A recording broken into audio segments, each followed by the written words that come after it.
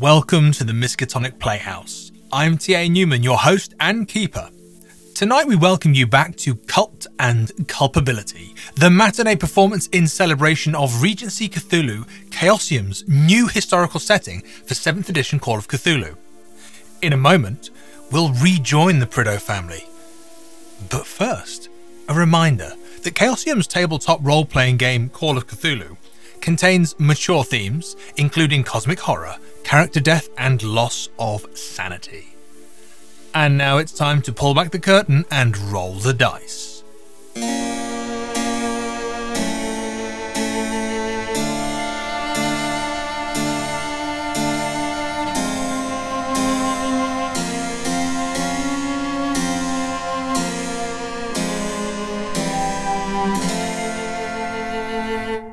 Anastasia, it's the morning of the Rabbit's Ball, but you've been hiding in your room for a day or two. What have you been up to?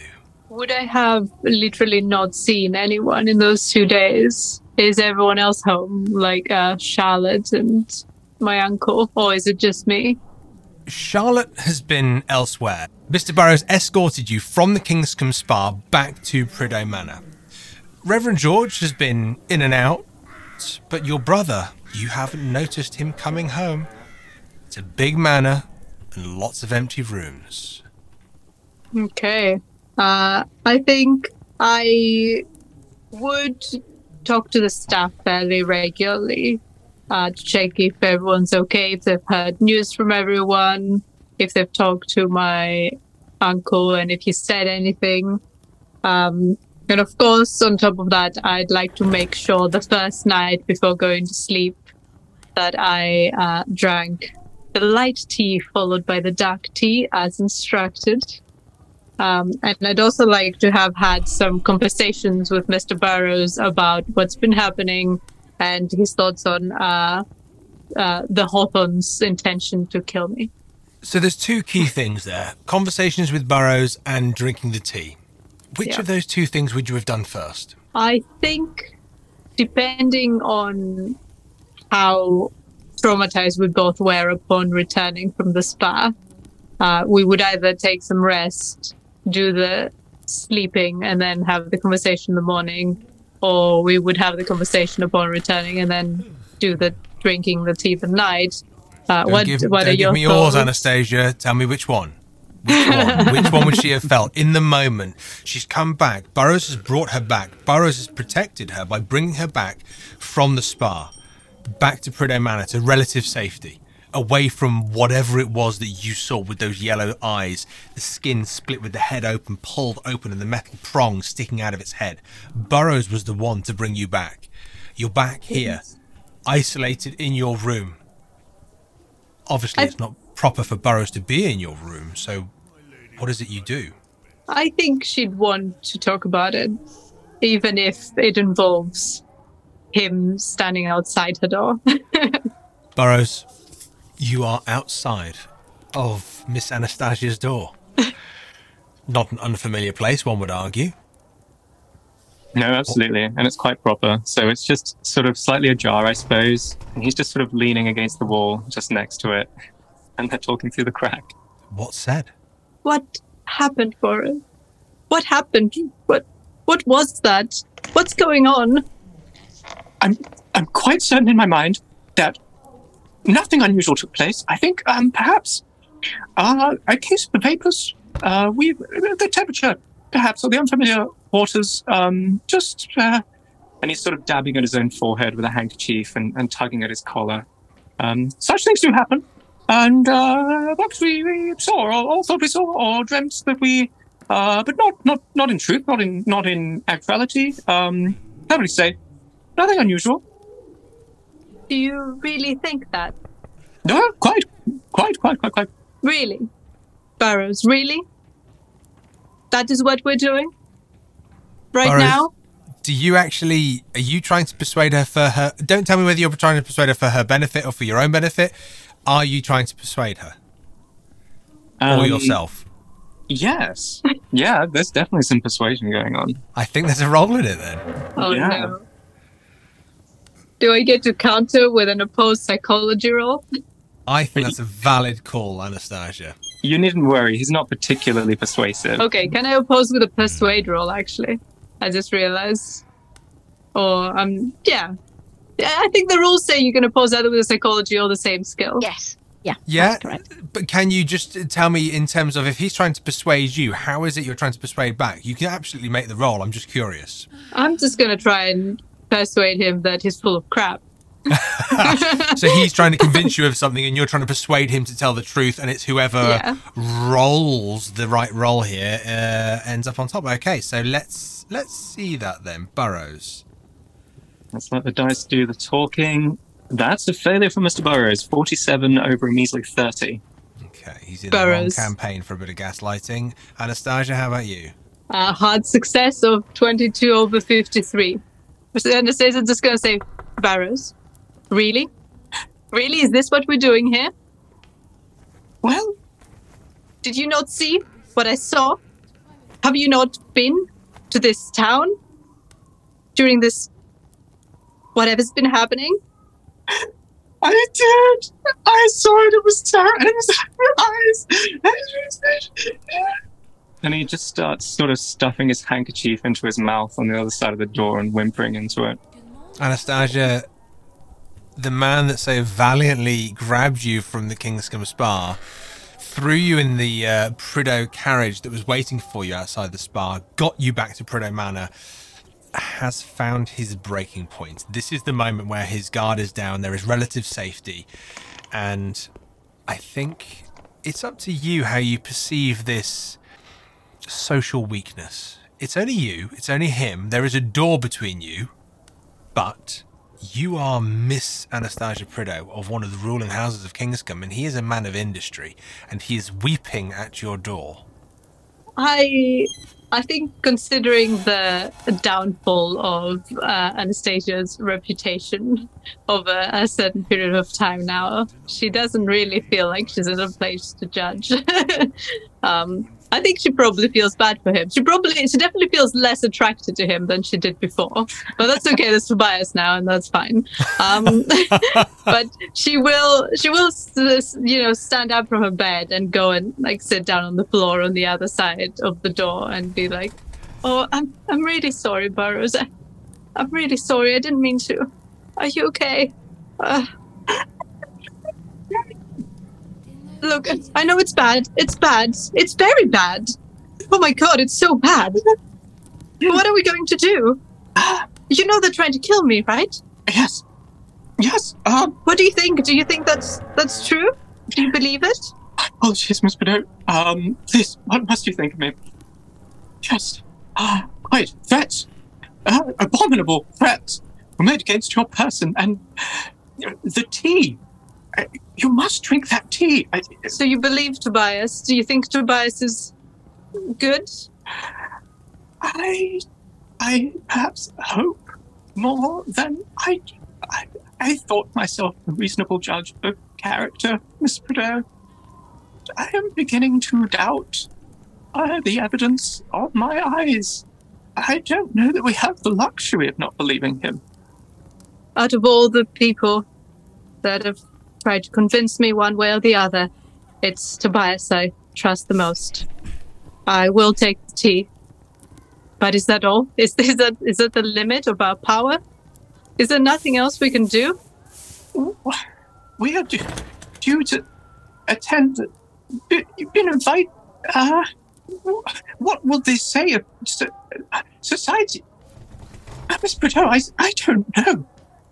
We could alert the constabulary, perhaps. They're powerful. Yes, they are. I suppose we're doomed then.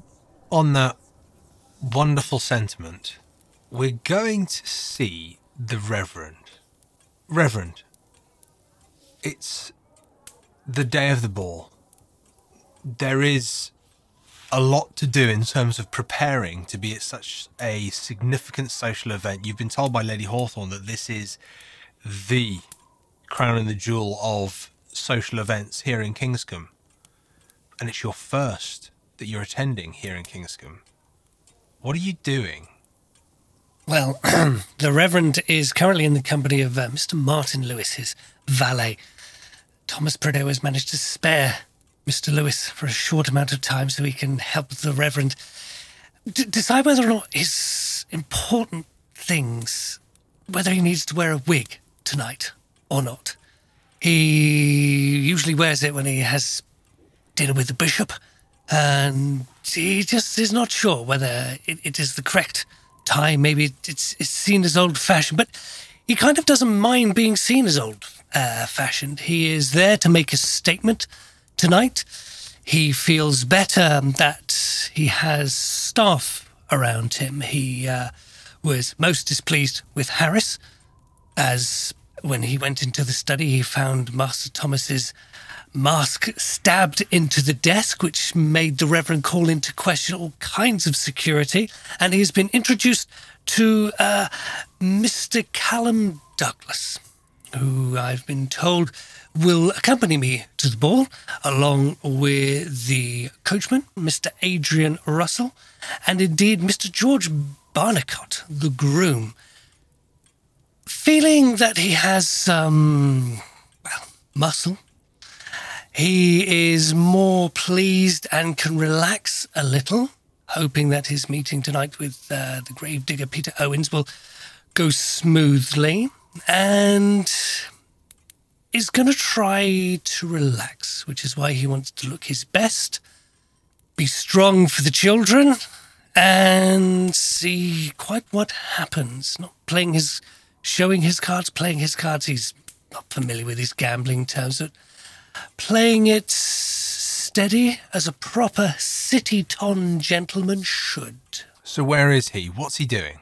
Oh, he's in his room, getting ready, trying the wig, and lamenting that the chef wasn't able to find any lampreys, because he was quite partial to those when he was served them once. And he's just waiting, reading through a piece of paper, and maybe even getting time when he's waiting for everyone to head up to the telescope and see what he can see. So let's have a fashion roll. You're playing with your wig, you're getting yourself ready. Are you wearing your... no, that's why he has a valet. Well, and valet included. Oh, that's almost luckable. He has rolled 14 versus 10. Is it something you'd like to spend luck on? This is the crown of the jewel in societal Kingscombe. This is the time to make an impression. But I might need it to survive and live. That's heavens, future man, Reverend's problems. Because if you turn up and make an embarrassment of yourself, what's the point in living? Exactly. This is very true. He will spend the 4 luck to bring it down to a success. Goodness me. Excellent. You put that bloody wig on and you play with it for a few minutes and you question about the old-fashioned nature of wearing it. It's very... well... It's not everybody's current cup of tea, you imagine Lady Hawthorne saying, but the reality is, for you, it finishes your visage. The Reverend Prideaux, this is who you are. It's not quite out of fashion for some of the old school boys, and you can just put yourself in that category. Not really, but just. And you think that this is a recognisable, stately approach for you to be able to turn up at the Rabbit's Ball held at Dun Manor and do so with a level of recognition and dignity. Do you hope that Reverend Giles Marsh is also going to be wearing a wig? If he's been to the same dinners as he has with the bishop, then he will probably expect it to be. But hopefully his wig will be more expensive than the Reverend Marsh's. You finish dressing yourself in the suitable fashion that befits your post as well, your role, your calling in life, Reverend, and you get your wig and it just sits perfectly, and just as you get it to sit perfectly, and you know with the kind of the pressure you feel on your head where it is almost kind of pinned in a little bit, you know exactly where it is. That usually calls for a good dinner with the bishop. But in that moment, there is a crack to the side of you, and it makes you jump. Oh. One of your windows has just been cracked. Someone has just thrown something at your bedroom window, and it has cracked the window pane. He immediately calls for Douglas and goes to look out of the window. Douglas, what's going on out there? Douglas, do you call from in the house or are you calling out the window? I'm calling him in the house. So he will run up the stairs wearing the Prideaux colours, and he runs up, knocks on the door before he comes in. Come in. Sorry, sir. What's the problem, sir? Look at this window. It's broken. Somebody's just thrown something at it. Has something come through at all? Right. He runs straight over to the window and forces the window open. And you kind of hear the glass kind of crack and splinter a bit more, and he kind of looks around.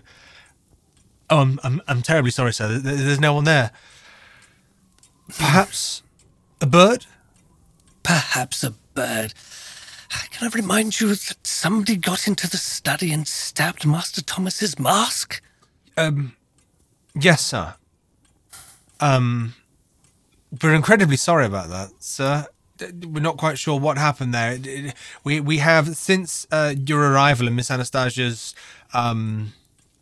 accusations at the carriage driver, we have made sure that we have absolutely had someone at every entrance or exit to the house at all times, but it's inexplicable, sir. It's inexplicable. No. It's when people want to get you, they shall, Mr. Douglas. Has Miss Foster heard anything from Miss Anastasia? Is she okay?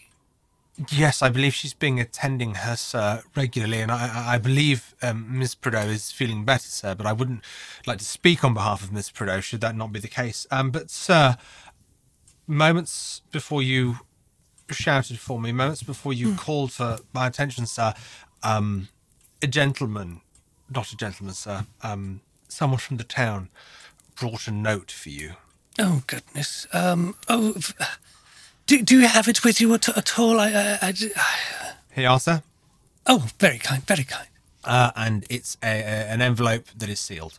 Would you give me some privacy? Could you just go and see if you can find if it was a bird downstairs outside of the window? If it was somebody attacking us or doing anything, goodness, it makes me want to break out the pole arms. Oh, no, of course, sir. Probably a bird. I will find it. Of course, sir. Thank Very you. good, sir. Have a Thank lovely you. day, sir. Your mask, sir. Would you like me to leave it downstairs with the rest? Oh, yes, leave it downstairs. I intend to wear it as little as possible. Have you been to one of these bunny balls before, I'm afraid Douglas? not, sir. But No. I have heard they are quite the exceptional social events, sir. I'm sure you'll have a wonderful time. Some very licentious, if you don't ask me, but no, not to worry. I will need you to travel with Mr. Russell with us to the ball, unless you have anything planned tonight. It would just be good to know you're there. That's all, Mr. Douglas. Of course, sir. And we will be in the carriage waiting your desire to return, sir. Of course, sir. Very good, sir. Have a lovely day, sir. Thank you. Very good, sir. And he leaves. Okay. He will unravel the envelope and look at the note. You see what it sees. a familiar handwriting in a torn piece of paper. You are being watched. Send your lawyer Burrows for 9 o'clock. A friend. He assumes that is going to be Mr. Gravedigger. Is the fire on in the house? I believe it's still March. Will we have the fire on at the time? Would you have instructed the fire to be on? If it's cold, then yes. Then very good, sir. The fire is on. Jolly good. He shall burn the note. Excellent. Okay, well, I think we'll just have a little trot over to Charlotte Lambert. Now, Charlotte, I've got quite a significant question to ask you and put you on the spot with here. You woke up in Dun Manor. Have you stayed in Dun Manor since you woke up and Lady Hawthorne was reading your most recent writings of the Crimson Kiss, and you received quite a beautiful present from Lord Dun's daughter? A dress with a matching mask. A dress that she said was the same as hers. Would you have stayed, Charlotte, or would you have returned to Prideaux Manor? I think Charlotte would have stayed until the day of the ball. I think she would want to go back to Prideaux Manor to see particularly Anastasia, but also all her jewelry and hair accessories and perfumes and everything are back home. And there's one particular thing she wants to wear to the ball, which was a wedding present from Philippe's mother, I think, which was a string of pearls. She doesn't wear them often, but I think she wants to wear them tonight. Is this something you would have gone to get, Charlotte, or something you would have sent someone to get? You find yourself in Dun Manor and you are being treated like royalty. You don't, unfortunately, have the opportunity to meet Lord Dun, Lady Dun, or even his daughter. It feels rather busy with servants getting ready for the Rabbit's Ball, and my word, they are busy. This is going to be quite an event, but there are lots of servants at your beck and call, and you'll never guess who makes an appearance sitting at your dressing table. Ah, Philippe, I was hoping to see you today. Well, you can pretty much see me every day, my dear. Right? What a lovely room. I love it so much here. It is so nice. I love what you're doing with the place. Well, it's a bit of a difference, isn't it? No, it's not much of a difference. It's what you deserve. Oh. It's what you need. Well... Right, darling? Maybe No, I I don't want to hear any maybe now. All right, I'll stay for the rest of the day. But I would like to know how Anastasia's doing. She's had a difficult time of it lately. She's doing fine. You don't need her, even if she might need you, but what's the point? I saw that you wrote a few things, didn't you? Well, I don't have any memory of writing them, but I suppose I must have done. Philippe, you can see the papers in front of you. You're very welcome to pick up one and have a look. I just find it, quite amazing in many ways. You have such an imagination, my dear. Fingers touched with the cold hostility of ancient glass. The warmth from Jonah's fingertips gave life to the reflection as it welcomed Jonas into its mirror world. With a sharp breath, a cough, and a splutter, Jonas could see the world, but backward. The bed was on the wrong side, as was the door. The window on the washbowl. He looked back through the mirror and saw the world he had left behind. The reflection spoke with the red shimmer in its eyes, pulsing much fiercer than before. Here I am, the opposite of you. Bold, charming, popular too. You want your life on the other side to be a fast pull. Exciting ride? Jonas stepped closer, drawn to the reflection, exuding more life than he ever could. I do. Please tell me how. That sounds exciting, doesn't it? It does. It's very strange to be proud of writing something when you don't have any memory of actually writing it. Well, it is your handwriting, Charlotte. I know it has to be mine, but... Apart from that, the talent, I can see it's yours, of course. You had always such a way with words. Oh, thank you. Ah, Charlotte, everything is finally right. Finally, you are where you belong. I love you, darling. And I love you, Cher. You're never gonna let me go, right? You will not. always be with me. Yes, of course. I lost you, and now you're back, and you're right. And I don't want to leave anymore, right? Well, I don't want to wake up in strange places. I want you to stay with me. Don't leave me behind. Not again.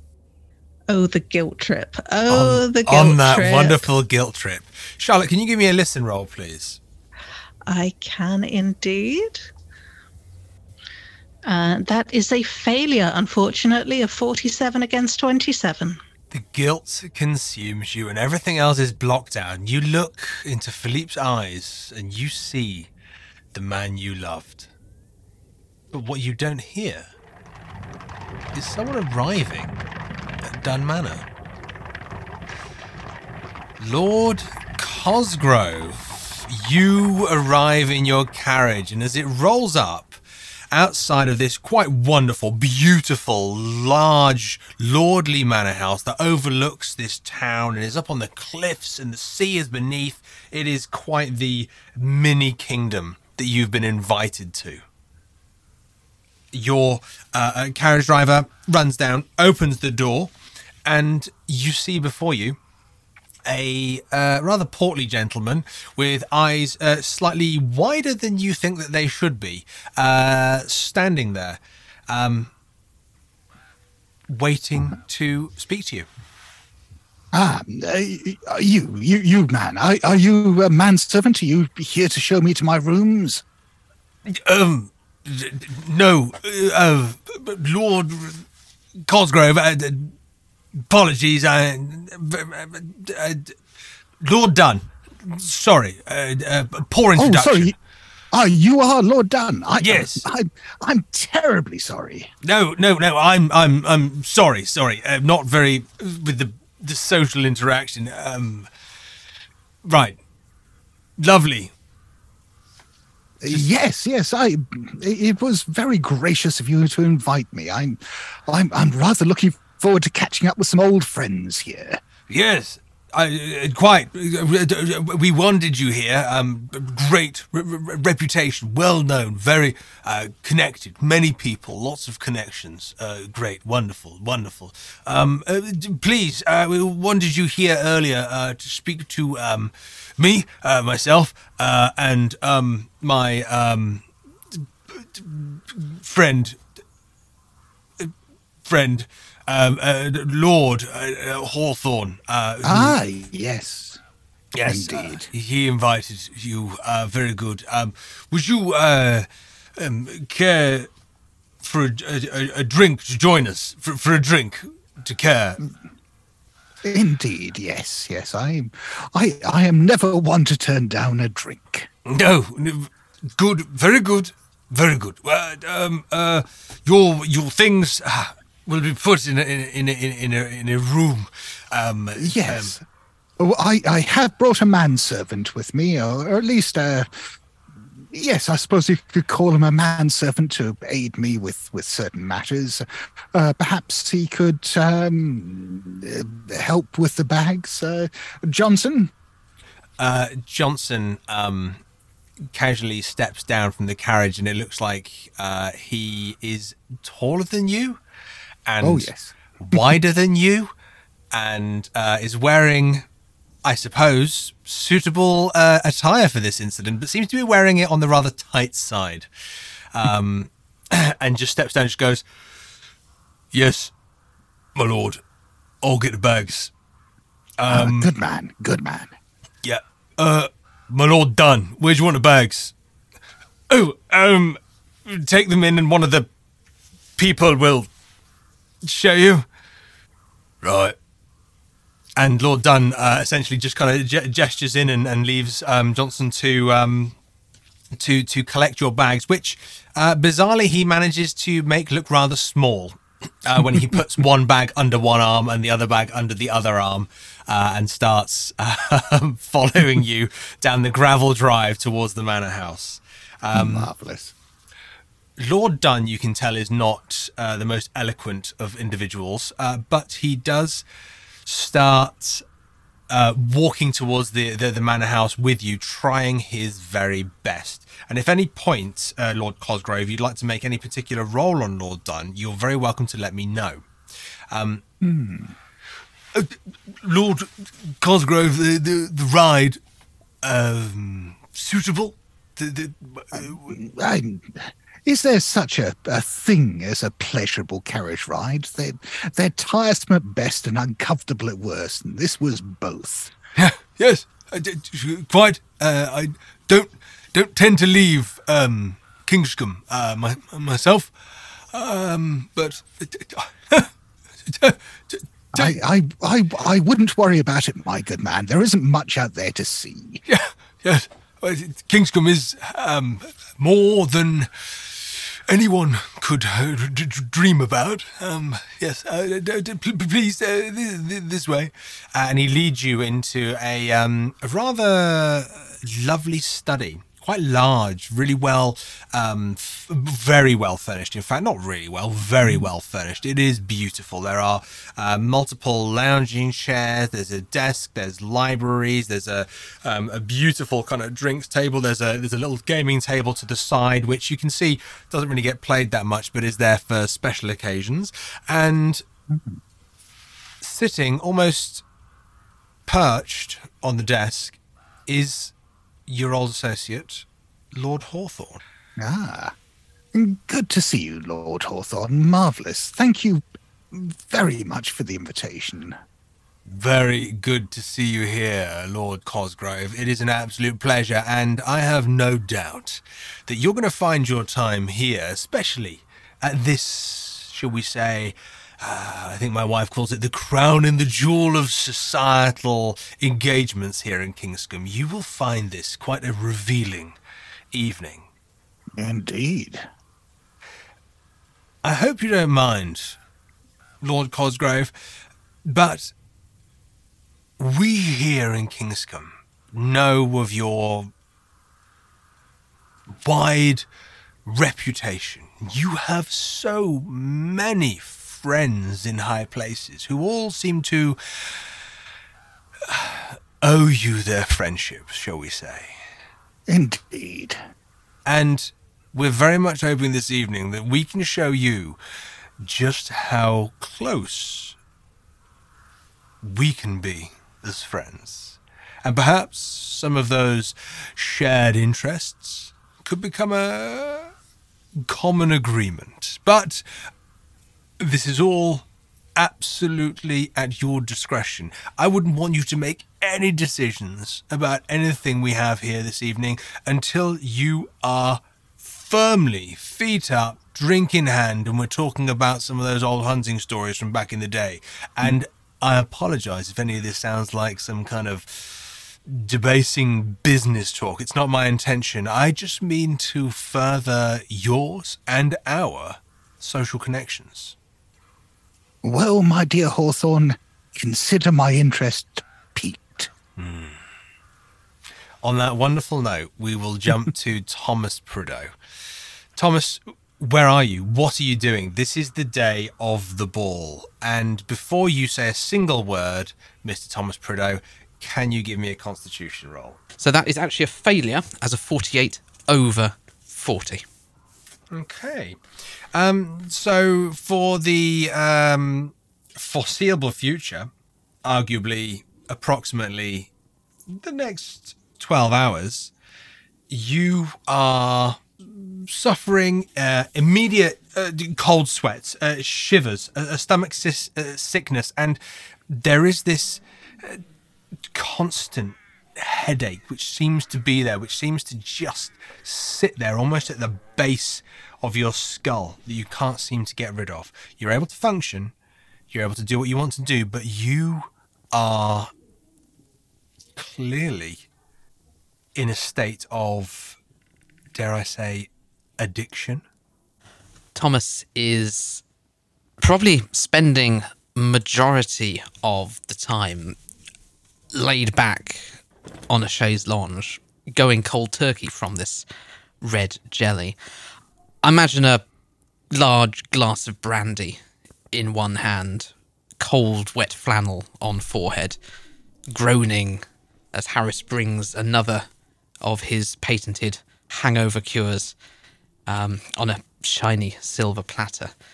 Looking over at Harris and catching sight of the appearance in the silver tray, which is still ghoulish and pallid compared to the usual rugged cheek that Thomas has, it's enough to make him shudder. That, coupled with the surprise intrusion of whoever it was that stabbed his mask. But the mask did at least get the attention. It's proof that somebody is out to get the family.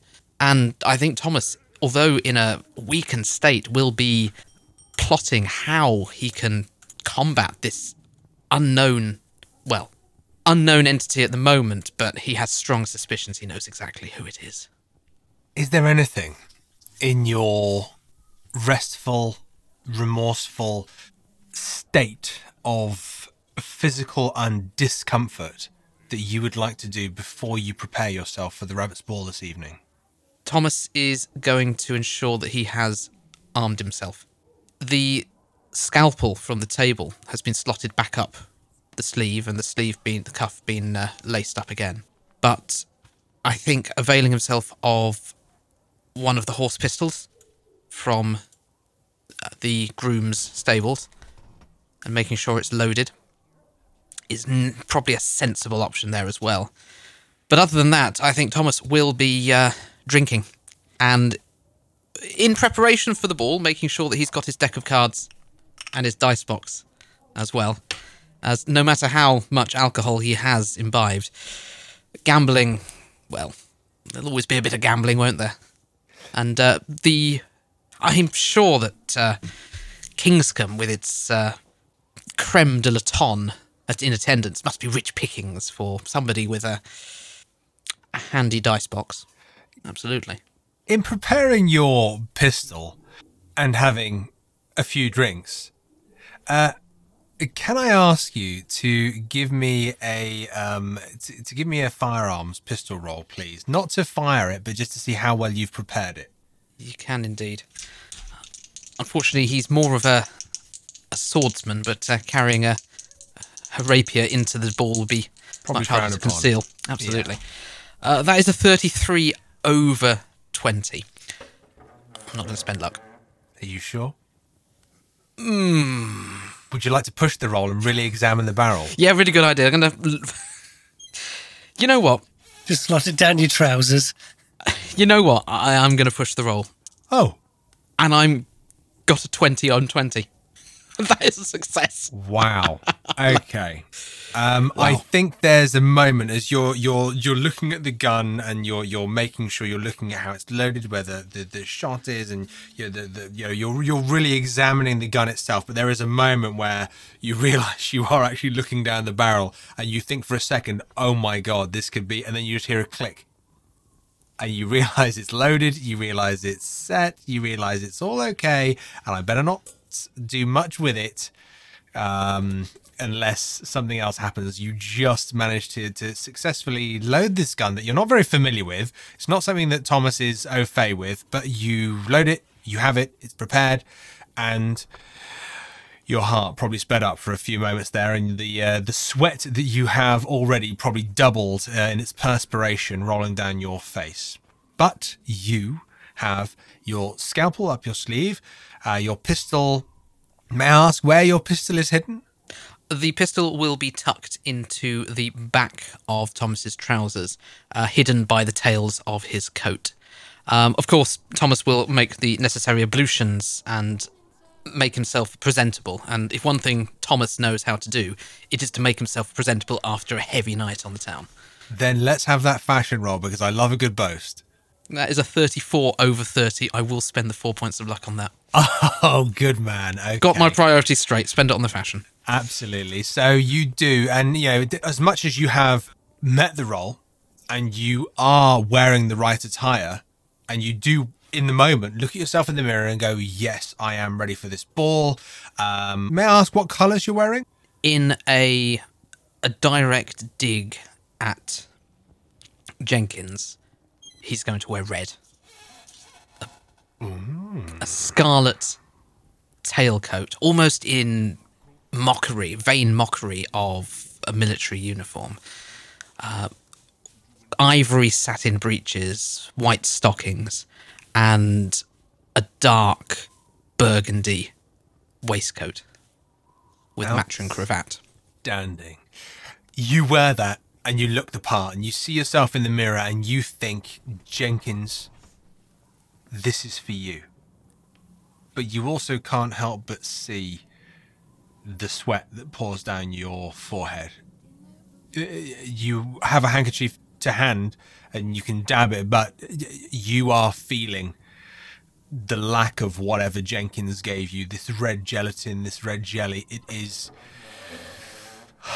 I mean, if... Dare I say, Thomas, if you could give me a power roll.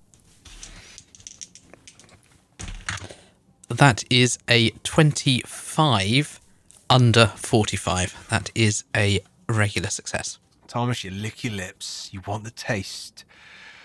But there's a deep breath. You wipe your brow. You dab your brow. But you're okay for a minute. You're all right. You don't need it. You don't need it. It was something that gave you something, and clearly you just need to get it out of your system. But you're okay for now. Surely. You'll be fine. Alcohol will fill the gap. It's fine. Alcohol will fill the gap. I like that as a motto for Thomas Prideaux. So the day rolls on. The evening begins to approach us, and we find ourselves with the Prideaux carriage outside of Prideaux Manor, and a voice from the main hall, recognizable voice that we all know, is Harris. Lords, ladies, the carriage is ready to take us to Dun Manor for the Rabbit's Ball. Your masks are here, and we await your attendance. Jolly good, jolly good. Children, are you all ready? Quite ready, Uncle. May Good. I assist you into the coach, sister? Very well, brother. Have we had any conversations at all? Is this like the first time I see him? This is the first time. Are you in days? You're well, I trust, brother. As well as one can be who has seen what I have seen. I shall elucidate you in the carriage ride. I feel it is worth planning our, well, dare I say, plan of attack for this social battle that we are about to engage in. Huh. And, well, hopefully, no more than that. Anastasia, you haven't seen your brother in days. He's sitting in the carriage, his hand is out, he's pulling you in with the help of the carriage driver, and he's talking to you about a plan of attack. He's talking to you about this social event, this social warfare. He's got a... Thomas, can you just describe for a minute before the spot hidden, just like how you present yourself to your sister that you haven't seen in days and you've been missing? Thomas is standing as still as he can muster. He's trying to put on the appearance of somebody who has it all under control. But that telltale shake of the hand and that bead of sweat glistening on his brow is, well, I'm sure somebody as astute as Anastasia will probably notice that all is not well.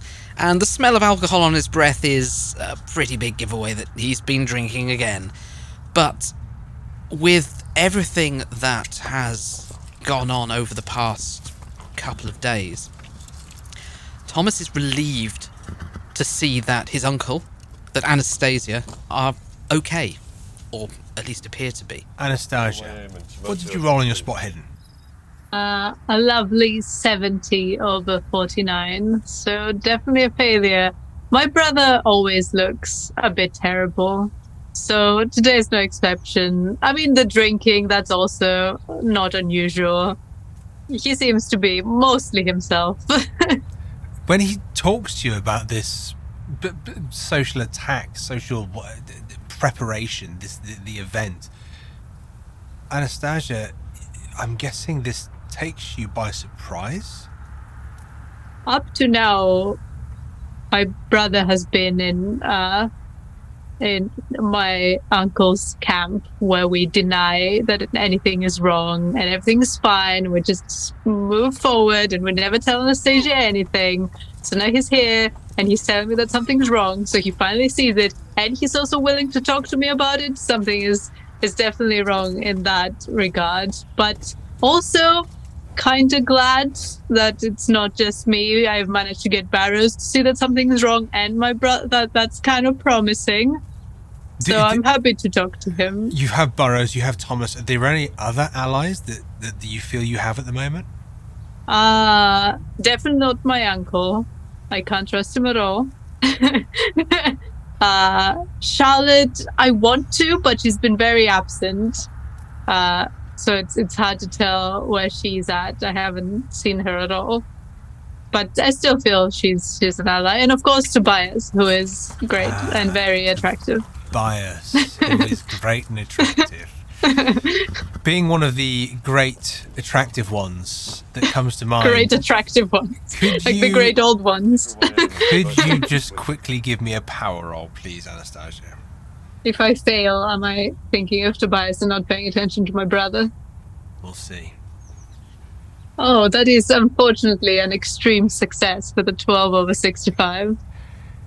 You see your brother. You see the bead of sweat on his brow. You think about his days of drinking and how this is not unusual for him, but yet he has been missing for days and he's quite urgently talking about this social event. And you think about him now talking to you, sharing with you something he hasn't done before. And you think of Burroughs, you think of Charlotte, you think of your allies, you think of Tobias. You have a flash in your mind, Anastasia. You see Tobias. He's sitting on the arm of a stone, almost like a rounded stone. He appears to be underwater. What do you do, Anastasia, whilst you see this momentary underwater vision of Tobias? Is there any expression in his face? Does he look distressed? Does he look calm? What is his state in that vision? He's smiling at you, and you realize what he's sitting on is a rounded stone, and it is an arm, but it's the arm of a large carved stone chair, a seat. And he smiles at you and just slowly moves his hand through the water and pats the back of it and kind of nods to you. And that's when I'm awake. This is right now. Okay. He did mention last time we talked about trying to find each other in the vision zone. It appears you found him. What do you do? I'll go up to him. Come on, Tobias, let's talk. I haven't talked to you in such a long time. So much has happened. Come talk to me. Anastasia, I will. Sit down. Sit here. But I don't like the water, Tobias. I don't like it. You will.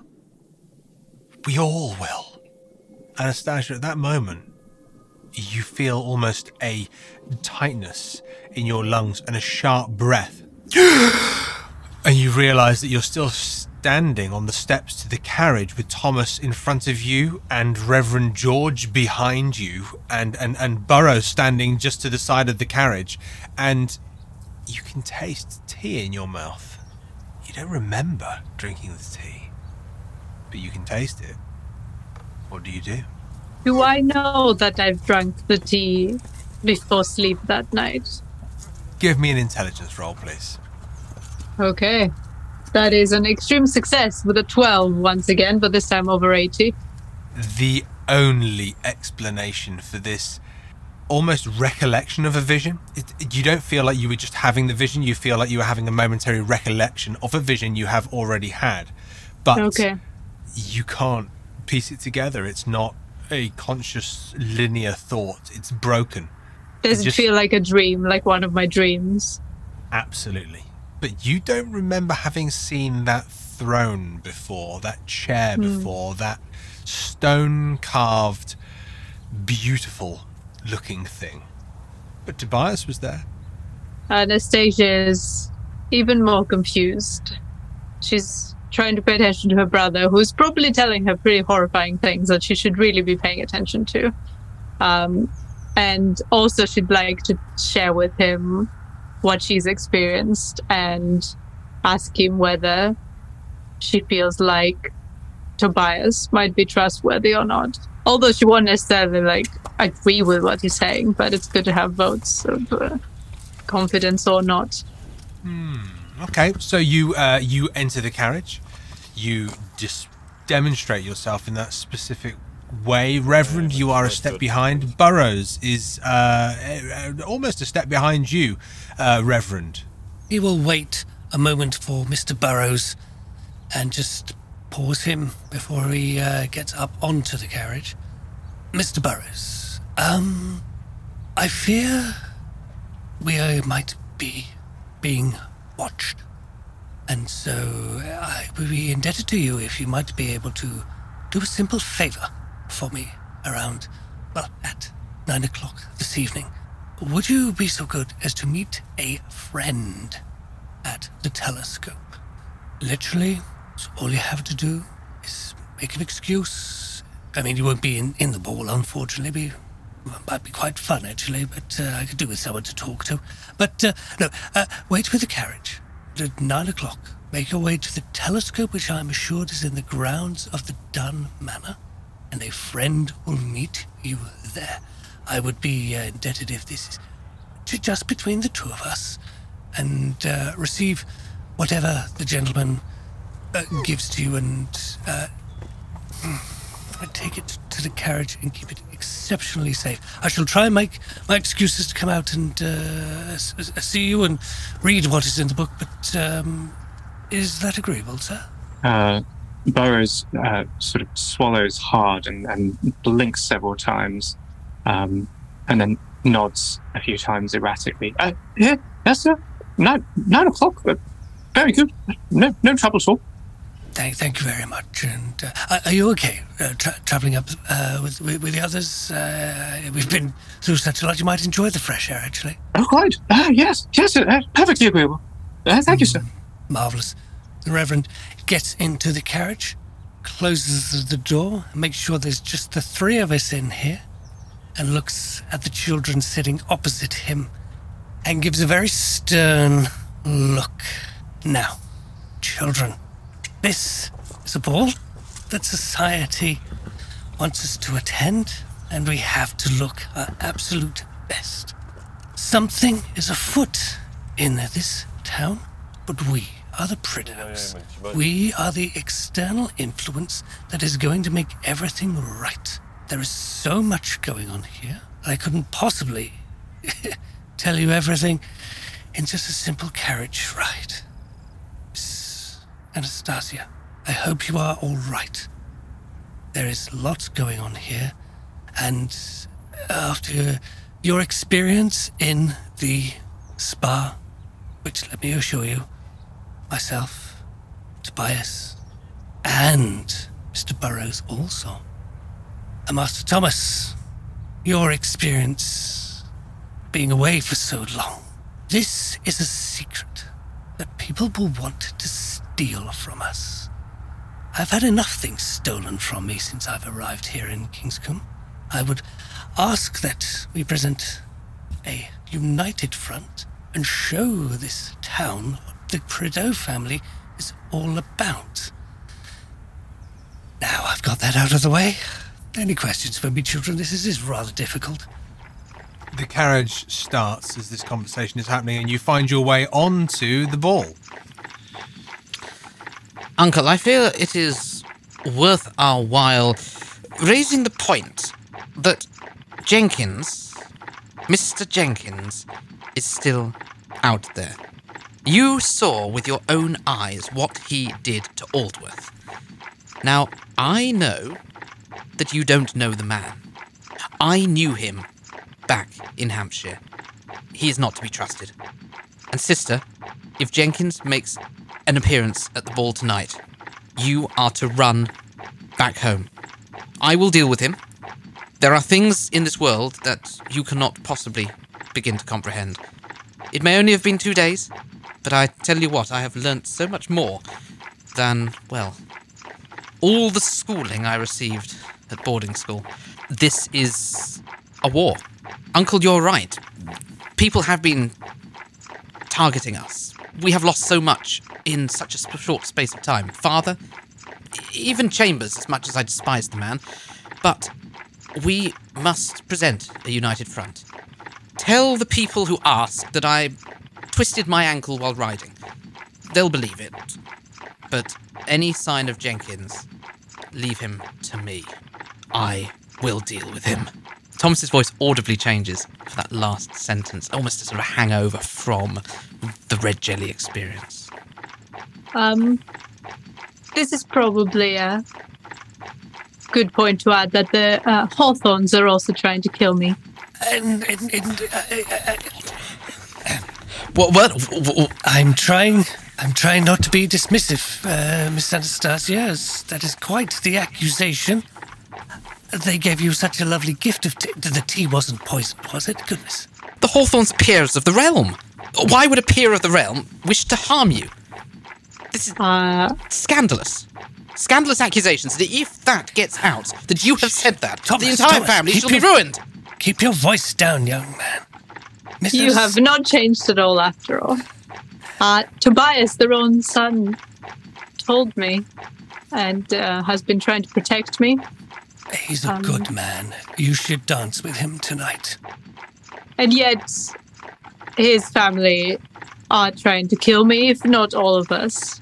I don't know what their game is. Certainly, there is a very much air about them of superiority. And these village gentlefolk have nothing in common with us city folk. We know best, and we shall show them who is best. And if we need the alliance of Mr. Dunn to force Hawthorne out of the Kingscombe Spa, if he was able to step down, if Mr. Dunn was able to step down, then we could, well, make everything work. But stay on your toes. If Mr. Jenkins does show up, well, as I say, Thomas, don't be a brave hero. I remember what happened last time. I believe you got thrown through a window and carried off kidnapped. What did happen to you? This time will be different, Uncle. I will be prepared. He caught me unawares. I was not expecting Jenkins. What happened to me, sister? I had apotheosis. I was reborn beneath, well, wherever I was in that cavern. Oh, goodness. What did he do to you? He showed me what man could become. Oh my goodness. And I have to admit, at a point I was tempted. He made a convincing argument, but when I saw what was in those tanks, what he was doing to those creatures, those inhuman, frog-eyed, scaly things. You hear the horses rear, Thomas, and you hear the snap of a whip. We will continue this conversation once we return to Prideaux Manor. For now, really? We are a happy family. We are a united front. And children, no more secrets. They are weapons to be used against us. I'm sorry I have not been forthcoming, but let us try and make this a fresh start. Let us show the world what a real Prideaux family is all about. Thank you for joining us for Cult and Culpability. Remember, you can find us at www.miskatonicplayhouse.com, and you can also visit the main stage for other scenarios from the Miskatonic Playhouse with links in the show notes below. Please like and subscribe, and if you can spare a minute to leave a review, it makes a huge difference to other like-minded listeners who will be able to find and enjoy our work. Until next time, when the curtain rises again.